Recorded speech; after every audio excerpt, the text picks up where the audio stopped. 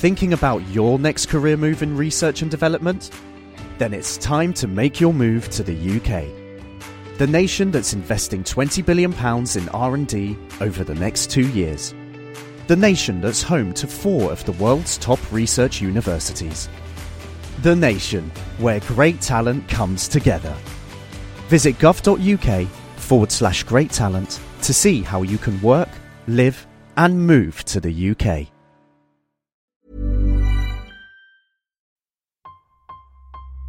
All engine running. Absolute genius. Get this.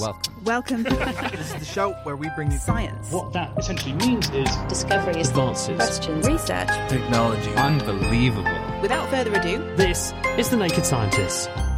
hello and welcome to The Naked Scientists, the show where we bring you the latest breakthroughs in science, technology and medicine. I'm Julia Ravey, and this week... I'd say FMT is just completely life-changing, and I'd 100% recommend it to anyone with recurring C. diff. The power of the transfusion. How scientists are transplanting microbes from the bowel of one person to another to cure diseases. We delve into the world of the human microbiome. The Naked Scientists podcast is powered by ukfast.co.uk.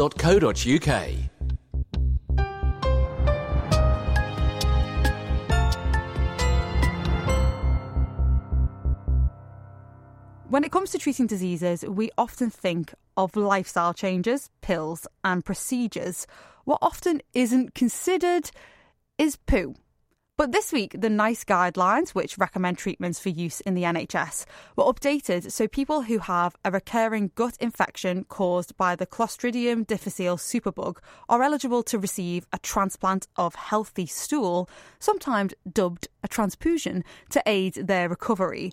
This procedure alters the balance of bacteria living in the gut, helping us to hold the bad bugs in check and halt the disease. So, are microbes the new medication?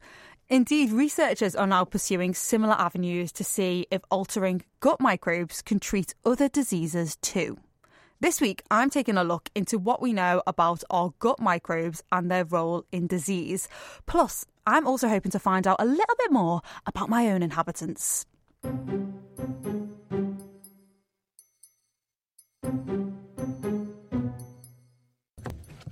So I've been sent a health kit box to better understand my own body pretty much. And in here there is the blood test that I have to do to look at the way my body handles processing fat. There's a glucose monitor, which I'm going to wear to better understand how my body can deal with blood sugars. And then there is the pièce de résistance, a small tube and a swab to collect a bit of stool sample.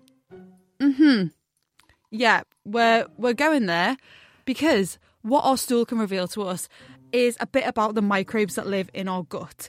There has been a flurry of research recently that's linked the bugs that live inside us to our health and also disease. So I'm really keen to understand what bugs are living in my gut and what can that tell me about my health. And then also, just as a wider question, how much can the bugs that live inside us actually impact our overall health?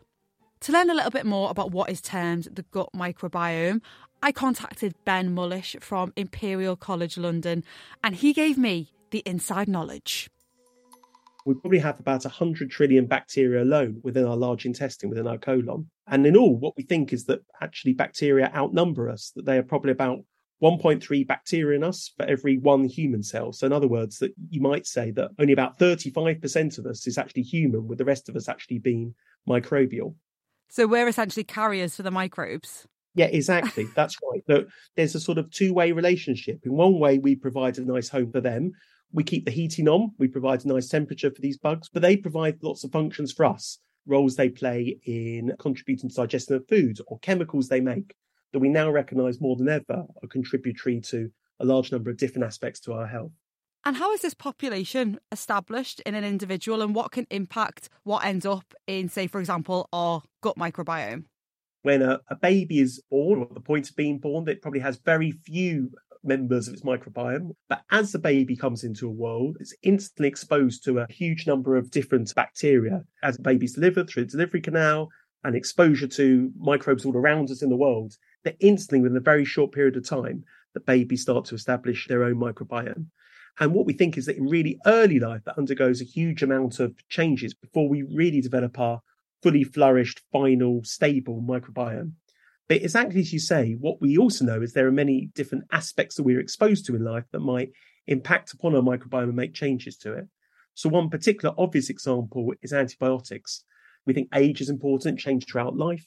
Your diet is very important, whereby we know that fiber and other prebiotic elements, so are things that are actually nutritional sources for our bacteria, or ways that can impact upon our gut microbiome and might have downstream effects, whether a child is delivered via a normal delivery or cesarean section, whether that child is breastfed or bottle fed. So there are different factors throughout the whole course of life that we're all exposed to that have pretty marked effects on what a microbiome is and what a microbiome is able to do.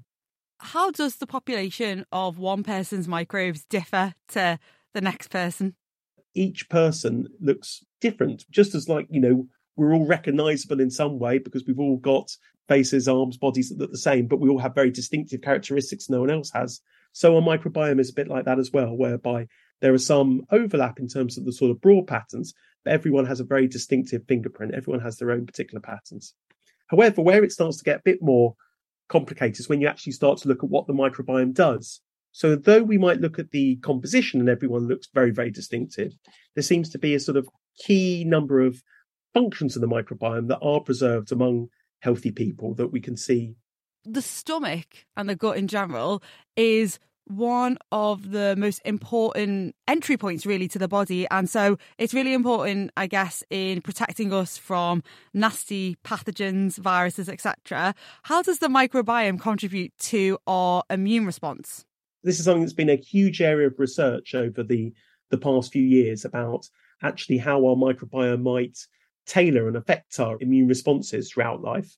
Lots of the work that we've been involved in at the moment has looked at people with hematological blood conditions, and particularly people who have blood cancers like leukemia, and people who have been unwell enough to require a stem cell transplant as treatment for that.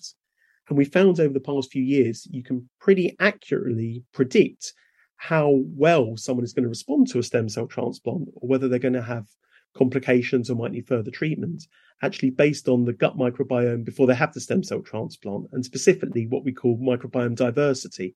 In other words, the degree of different mixture of bacteria and other microorganisms in their gut. The gut also has this reputation of being called the second brain. Why do you think it's got this reputation? I think lots of us have recognised for a very long time that how our gut works and how our brain and our nervous system works are pretty closely connected. All of us have known that feeling, before we've had an exam, for instance, when you feel churning in your stomach. And a lot of focus on that has actually been nerves going from our brain or our spinal cord actually directly into our guts. But what we've started to recognise is that actually part of this communication between our gut and our brain is also related to our gut microbiome.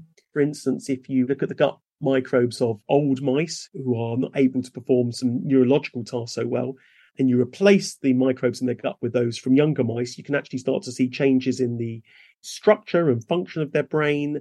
Again, just speaking from a clinical perspective, a lot of work that I do is working with people with advanced liver disease. And we've recognised for some time about a complication of advanced liver disease called hepatic encephalopathy, which is a pretty horrible confusional state. And we've recognised for a long time that the treatment for this is medications that impact upon the gut microbiota. So we give people lactulose, which is a sort of sugary medication that we don't absorb very well, but impacts upon the gut microbiota.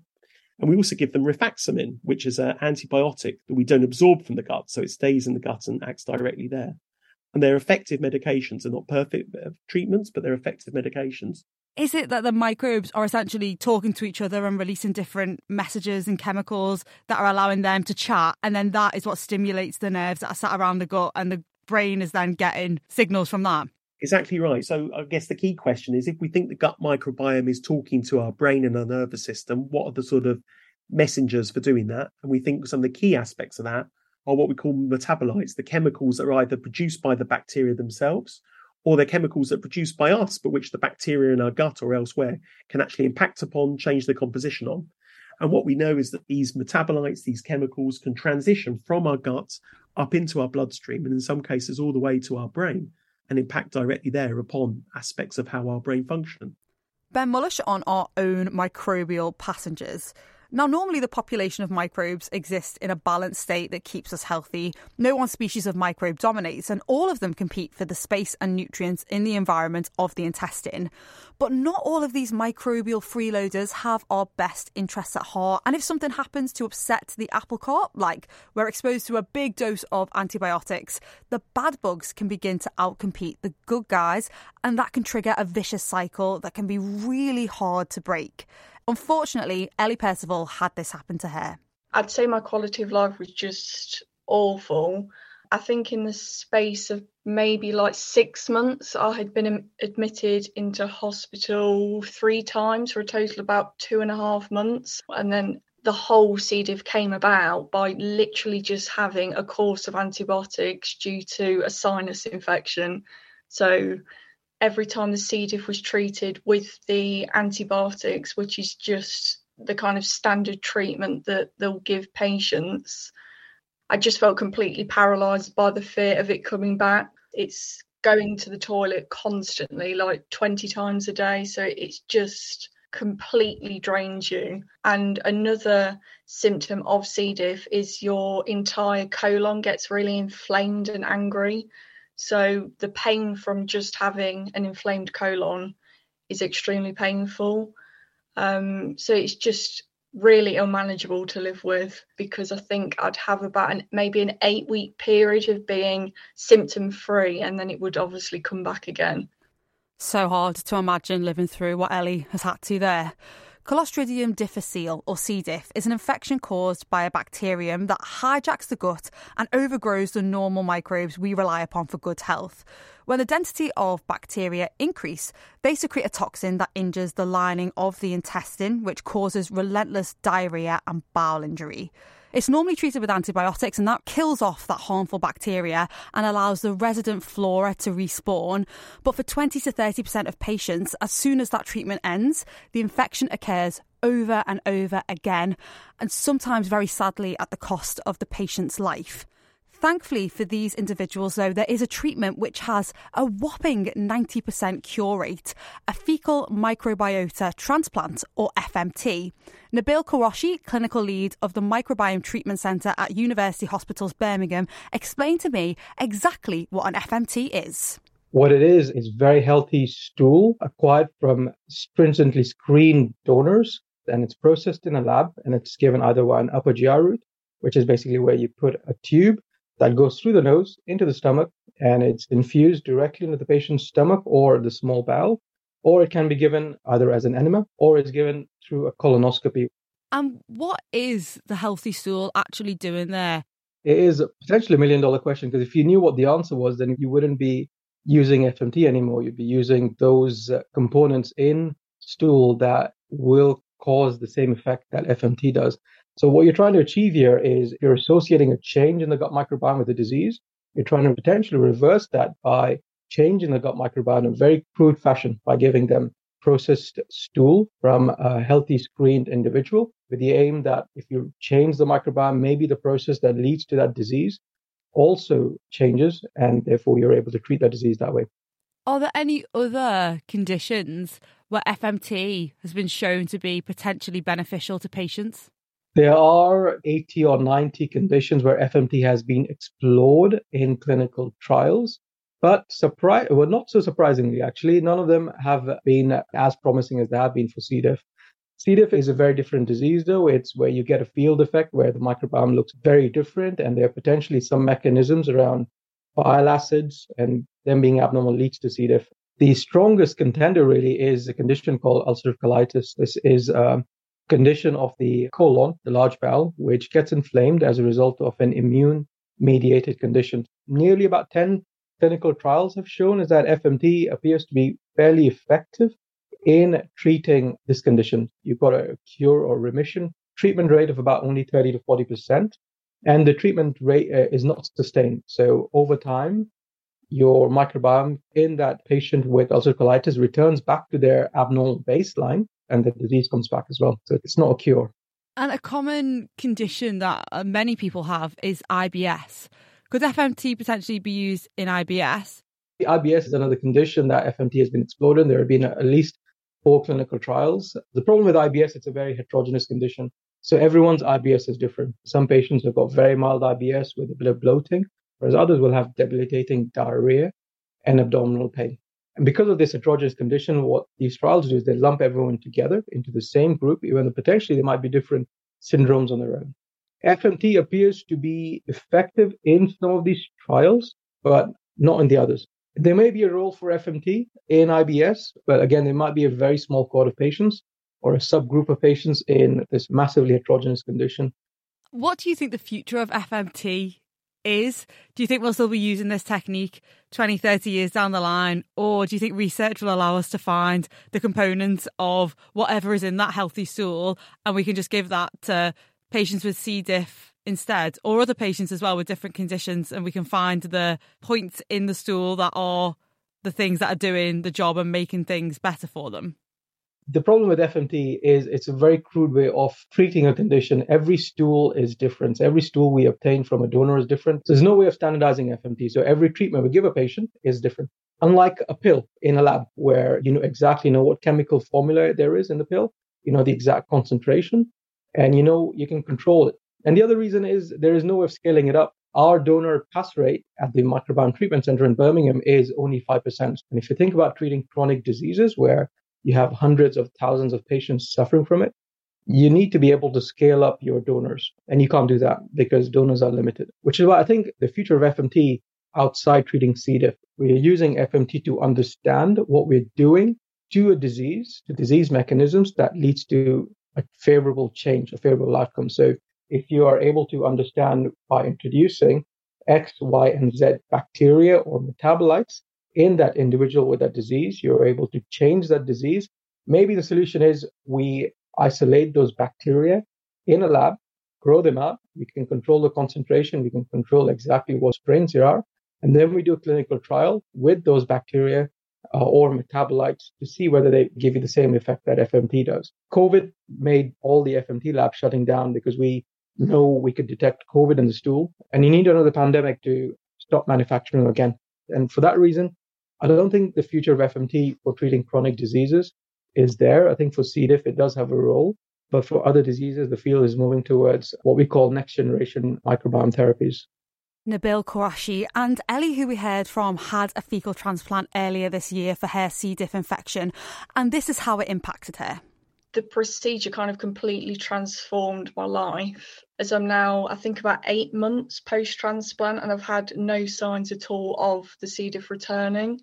And it's just completely given my life back without that constant anxiety of it returning. And now I can actually enjoy life. So, yeah, it's nice. It was about 3 days later that I noticed like a dramatic change in the symptoms. I think before I actually had the transplant, I was going to the loo about 20 times a day. And I think by day 3 post-transplant, I think I was maybe going 3 times. So, yeah, it was a huge difference. And prior to the FMT, I don't think I'd ever seen such a dramatic change when I was being treated with just the standard antibiotics. I mean, obviously with COVID and everything, holidays have been delayed previously, but I've actually managed to go away and not have the fear of like traveling and having to manage like all the symptoms. Yeah, it's not a constant fear. Yeah, it's nice to live a normal as possible life, which is great. I'd say FMT is just completely life-changing, and I'd 100% recommend it to anyone with recurring C. diff. What an amazing transformation there. And the UK's NICE guidelines now do recommend faecal transplantation for people who have recurrent C. diff infections, which could save the NHS thousands of pounds and lead to fewer antibiotics being used, but most importantly, give patients a better quality of life. Much has changed for business owners, managers and staff recently. But with over 30 years' experience in telecommunications, award-winning independent company Spitfire have the expertise to make sure you stay ahead and can keep on innovating. Whether it's connectivity, MPLS networks, firewalls, or phone systems, Spitfire can help. To find out more, go to spitfire.co.uk. That's spitfire.co.uk. Spitfire, telecoms and IP engineering solutions for business since 1988. Music in the programme is sponsored by Epidemic Sound, perfect music for audio and video productions. This is The Naked Scientist with me, Julia Ravey. And this week we're talking about our gut microbiome and its links to health and disease. So although fecal transplantation can save the lives of people with a C. diff infection, its application in other contexts has been much slower to take off. A lack of healthy donors is one of those reasons. As Nabil mentioned, only 5% of volunteers make the cut to become stool donors. And I found an application form online and it really highlighted why, to be regarded as quote unquote healthy, individuals must have no history of gut problems, allergies, recent asthma, or even treatment for depression and anxiety. The reason for such stringent criteria is we're still unclear about how the microbiome contributes to all these other conditions. Studies have begun investigating if there is a gut microbiome fingerprint for a host of different diseases, and this ranges from IBS to anxiety disorders and even Parkinson's disease, to see if the gut could be used as a novel avenue for those next-generation microbiome therapies. Andrew Page, Head of Informatics at the Quadram Institute, which specialises in gut health, microbiology and food, told me about how we can find these fingerprints and why we still need to exercise caution. What people do is they do case control studies. So they look at someone with a disease or an illness, and then they look at people who are normal, maybe who live in the same area, same households, and they try and look for differences. So you get all the DNA from their poo, and then you try and work out what species are on one and not on the other. And it's only when you do this kind of on a large scale, you can start to see signals coming through. But it's a very new area and a lot has changed over the past few years. And I think it's going to keep us occupied probably for the next 20 years because there's so much inside us we don't really know. If you take a normal person randomly off the street, they're probably going to have novel species that we've never seen in the lab or grown in the lab and studied in depth. So it sounds like it's very early days in terms of looking at if there are certain microbes potentially involved in different diseases. But so far, what diseases have shown some of these potential relationships? So people have said, okay, maybe Parkinson's disease has a relationship with the microbiome. This has been reproduced with multiple studies, so maybe there's something there. But what we don't really fully understand is what's causing it. And is this just a signal of someone with Parkinson's has a different type of microbiome, or is it something that's actually real and is there and is a real signal? So when they've gone and done studies, they've consistently found signals where there's more lactobacillus and there's more bifidobacterium within the guts of people with Parkinson's versus not. But then the caution there is that lactobacillus is something that's very commonly found in yogurts. I can tell you now, yogurt that you buy in the supermarket is not going to cure you of all your ills. But bifidobacterium is quite interesting because they've looked in other studies and they've found that it has a beneficial impact. So when they gave it to preterm babies, they found that actually the rates of sepsis and other diseases like that have gone down simply by introducing some of these bacteria. And so if we're looking towards many different diseases and trying to find a microbiome signature, how can you tell if the microbes that have changed is a consequence of the disease itself or if it's causing the disease? Can you tell that from looking at DNA alone? Not from DNA alone. This is where you need, I suppose, heavy-duty statistics and a lot of other experimental work. So if you just look at the DNA alone, the most common experiments people do is they look at 16S, which is just a short region that's conserved in bacteria. And they'll do a very high level and they'll say, oh, this genus is there and it's in these numbers. And then, a different person, it's in different proportions. And that gives you kind of a high level overview. But that's kind of like trying to learn French by standing on the cliffs of Dover with binoculars. You can only tell so much. Genome sequencing allows you to go in further depth. But really the key is where you can pull out a bug, you can figure out how to grow it, and then you can actually go and do experiments on that individual bug. But then it gets more complicated because within our gut, you might have hundreds of species living together in harmony, and each provide different things for each other. You're not just looking at one bug, you're looking at maybe 10 bugs in combination. And that's quite a difficult challenge. A lot of science is focused just on pathogens and things that make us sick, but it hasn't focused on all the other commensals, things that don't make us sick. And those have just been kind of ignored because there is no funding for research in those. Yet those are the things that keep us healthy or keep pathogens at bay. And they make up the vast bulk of all the bacteria that are out there and inside us, but we don't really know what they do. So with DNA sequencing, do you think that right now we're still at that phase where we're just trying to identify candidates and then get those candidates into a lab and trying to understand essentially what they do before jumping into this is causing this disease and this is how we're going to manage it and treat it? Yeah, I mean, there's a lot of snake oil salesmen out there and they are jumping on this like they've jumped on many other things. And they've said, oh, the microbiome, this is the latest, greatest thing. Give me lots of money and buy my cocktail. And then we'll cure everything out there. And, I've heard a lot of crazy stuff. Unfortunately, a lot of it is going to just turn out to be hype. And then people will have moved on to something else. What we do know is that actually, in some cases, if you add in a bacteria, it can improve, say, how drugs are absorbed in the system, or it can improve other aspects. So there is definitely positive benefits there. So I think we actually have to figure out what is actually really impacted and what is not. And there's a lot of false routes we can go down. So people have, say, found a microbiome in the placenta, but then other people found that that's just contamination. But we absolutely do know that there is so much inside us that we don't know. And as we unpick it and as we deconvolute all these complexities and how they work and what they produce, we'll find a lot more interesting stuff. And the goal is in the future that you can just take a pill with some bacteria in it, and then that'll maybe cure an illness, or it'll make a drug more effective. It could lead to a whole new area of treatments for people to make you healthier and live longer, in a much more healthier way. Andrew Page. While efforts continue to identify more specific microbial contributions to certain diseases, it's important we have a way of, one, being able to test whether these bacteria and the products they make are actually involved in causing or contributing to disease. And two, if it turns out that they are, we have a way to effectively deliver therapies to the gut in a targeted manner. Amir Zarimpar, gastroenterologist at UC San Diego, believes he's found a way to do just this using a modified form of the common bile bacterium E. coli. We often regard E. coli as a pathogen, but actually hundreds of strains have been identified and many of them are more friend than foe. Amir explains why some of the current approaches for targeting the gut microbiome are challenging. The microbiome is constantly fluctuating with the times of day, with seasons, and it's hard to imagine what a therapy would look like that would work on all these different landscapes.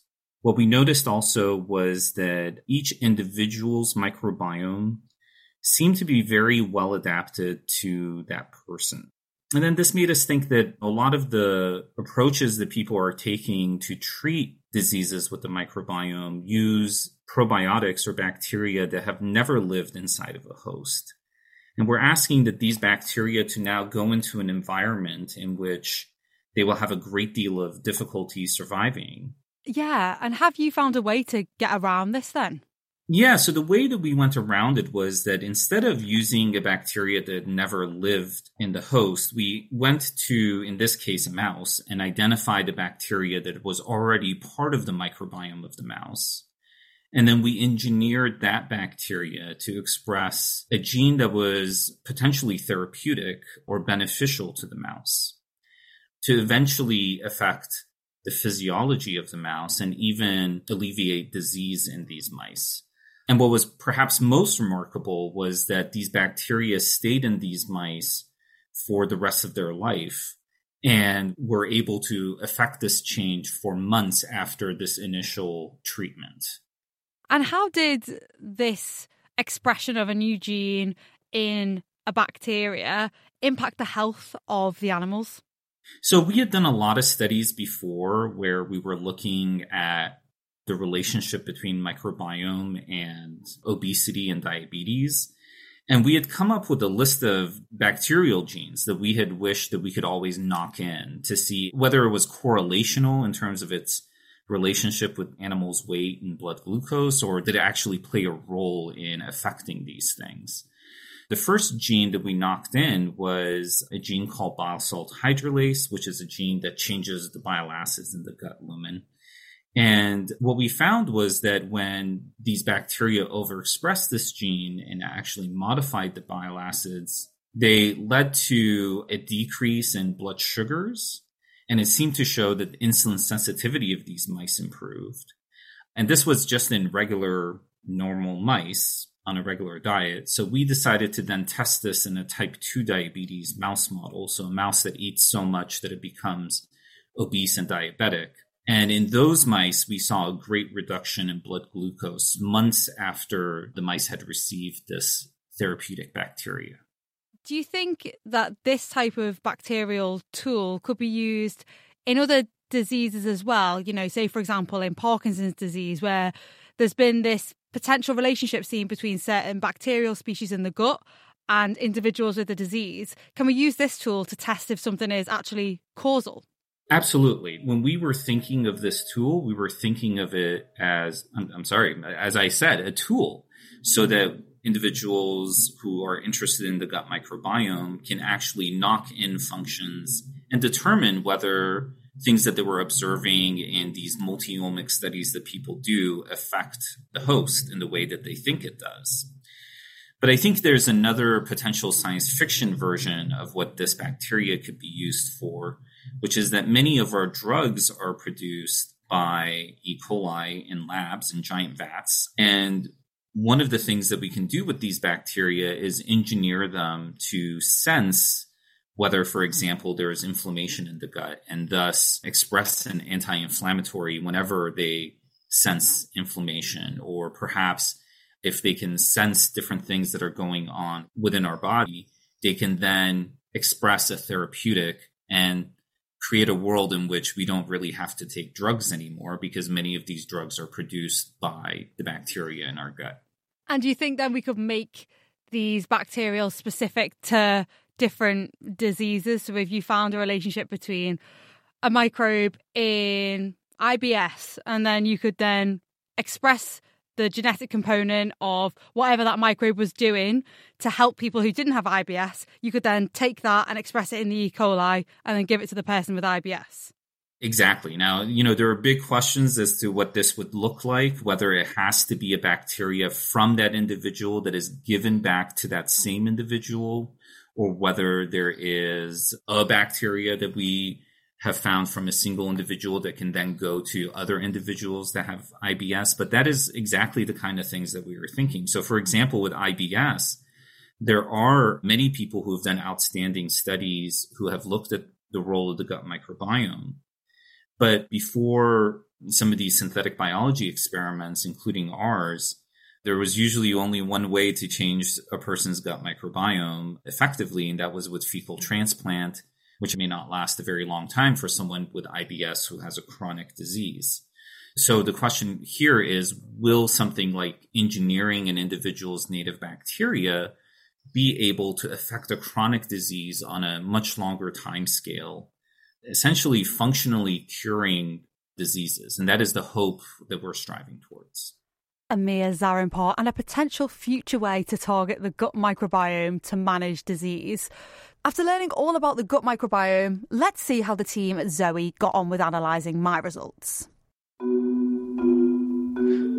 My results have arrived. Oh my goodness, I'm so excited to see these.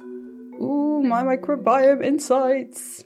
Your gut diversity score tells us how many different microbial species we see in your gut. 115 species was found in my gut. So I'm above average, but just above average for that. The ratio of good to bad bugs. Ooh, so in the 30 key microbial species they studied, so I was found to have 13 bugs out of the 30 that they tested for.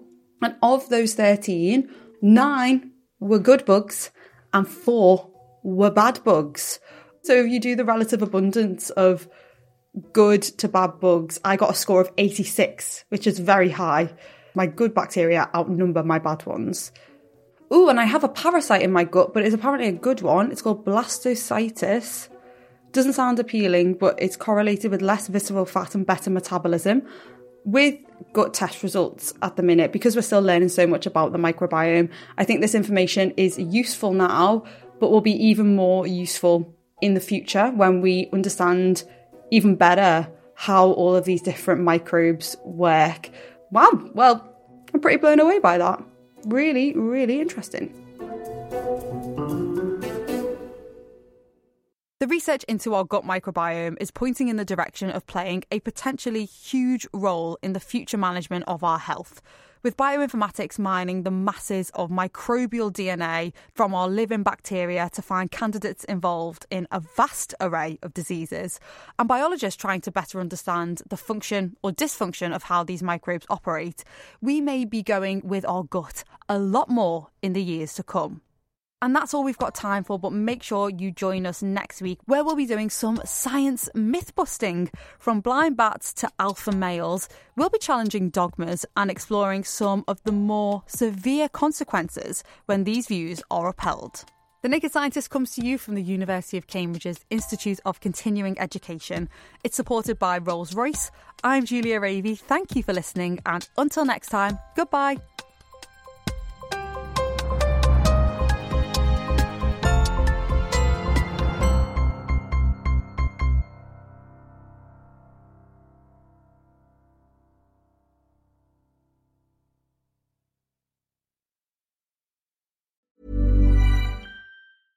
Thinking about your next career move in research and development?